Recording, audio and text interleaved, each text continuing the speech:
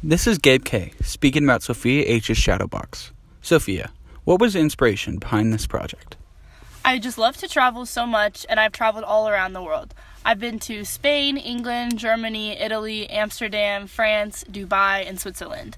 The culture in each place is so different and unique from one another. I tried to implement as many aspects from every culture as I could. That's cool, but why did you decide to make a suitcase? I thought it was a good idea to incorporate a suitcase somewhere in my project because it's so pivotal to travel. What is your favorite country that you visited? Spain or Dubai probably because they have the most vivid and bright cultures. In Spain, everything is so colorful, and in Dubai has the most interesting architecture. Where will you display it once you take it home? I'll probably give it to my mom, and she'll put it somewhere in my house. She loves it when I bring all my artwork home. Thank you, Sophia. Thank you.